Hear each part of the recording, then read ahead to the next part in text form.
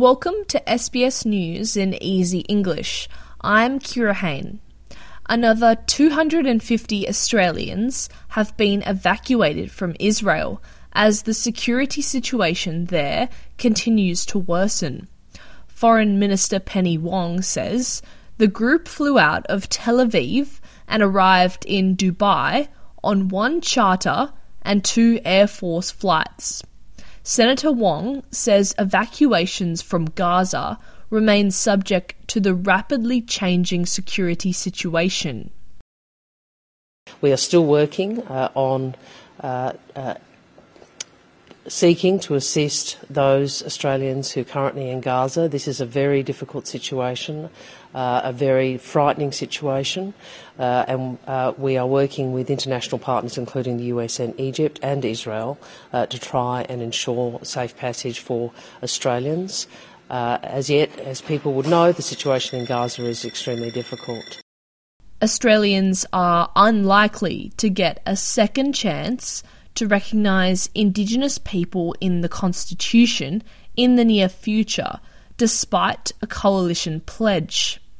The Indigenous Voice referendum was defeated on Saturday, with all states voting the proposal down, and only the ACT casting a yes majority vote.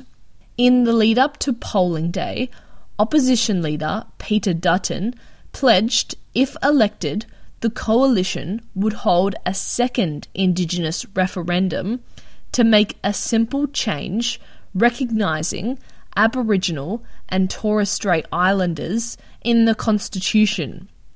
Asked if he would still hold a second referendum if elected, Mr Dutton would not commit to it. All of our policy, obviously, as I said on Saturday night, is going to be reviewed in the process that Karen and Jacinta will lead now. I think that's important, but I think it's clear that the Australian public is probably over the referendum process for some time. Meanwhile, Environment Minister Tanya Plibersek says the federal government will examine the reasons behind the result of the Indigenous Voice to Parliament referendum to determine its next moves forward. The federal government has released a new framework to guide refugee settlement outcomes in Australia. During the development of this framework, the government has identified several areas that are crucial to the successful integration of refugees within the Australian society, including economic participation and language and digital literacy. The government hopes this framework will lead to the successful settlement and integration of migrants. Immigration Minister Andrew Giles says the government is committed to ensuring migrants can safely become members of Australia's multicultural society. Polish opposition leader Donald Tusk has declared the beginning of a new era for his country after opposition parties appeared to have won enough votes in Sunday's election to oust the ruling Populist Party. The exit poll suggests the opposition together has likely won 248 seats in the 460-seat lower house of Parliament. According to the projection, Law and Justice obtained 200 seats, while the far right got 12 seats. Civic Platform leader Donald Tusk has expressed his gratitude towards all those who supported his party.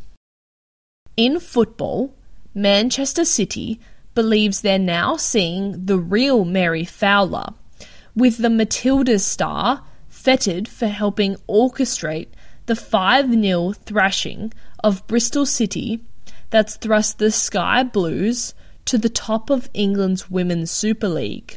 Fowler was just an afterthought among City's star-studded squad in her debut season, but the 20-year-old demonstrated again on Sunday that she's now ready to take centre stage for the ambitious WSL contenders following her World Cup heroics.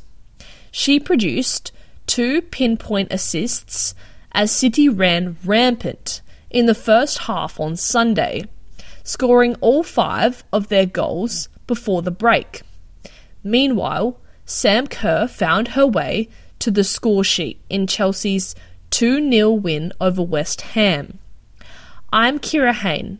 This is SBS News in Easy English.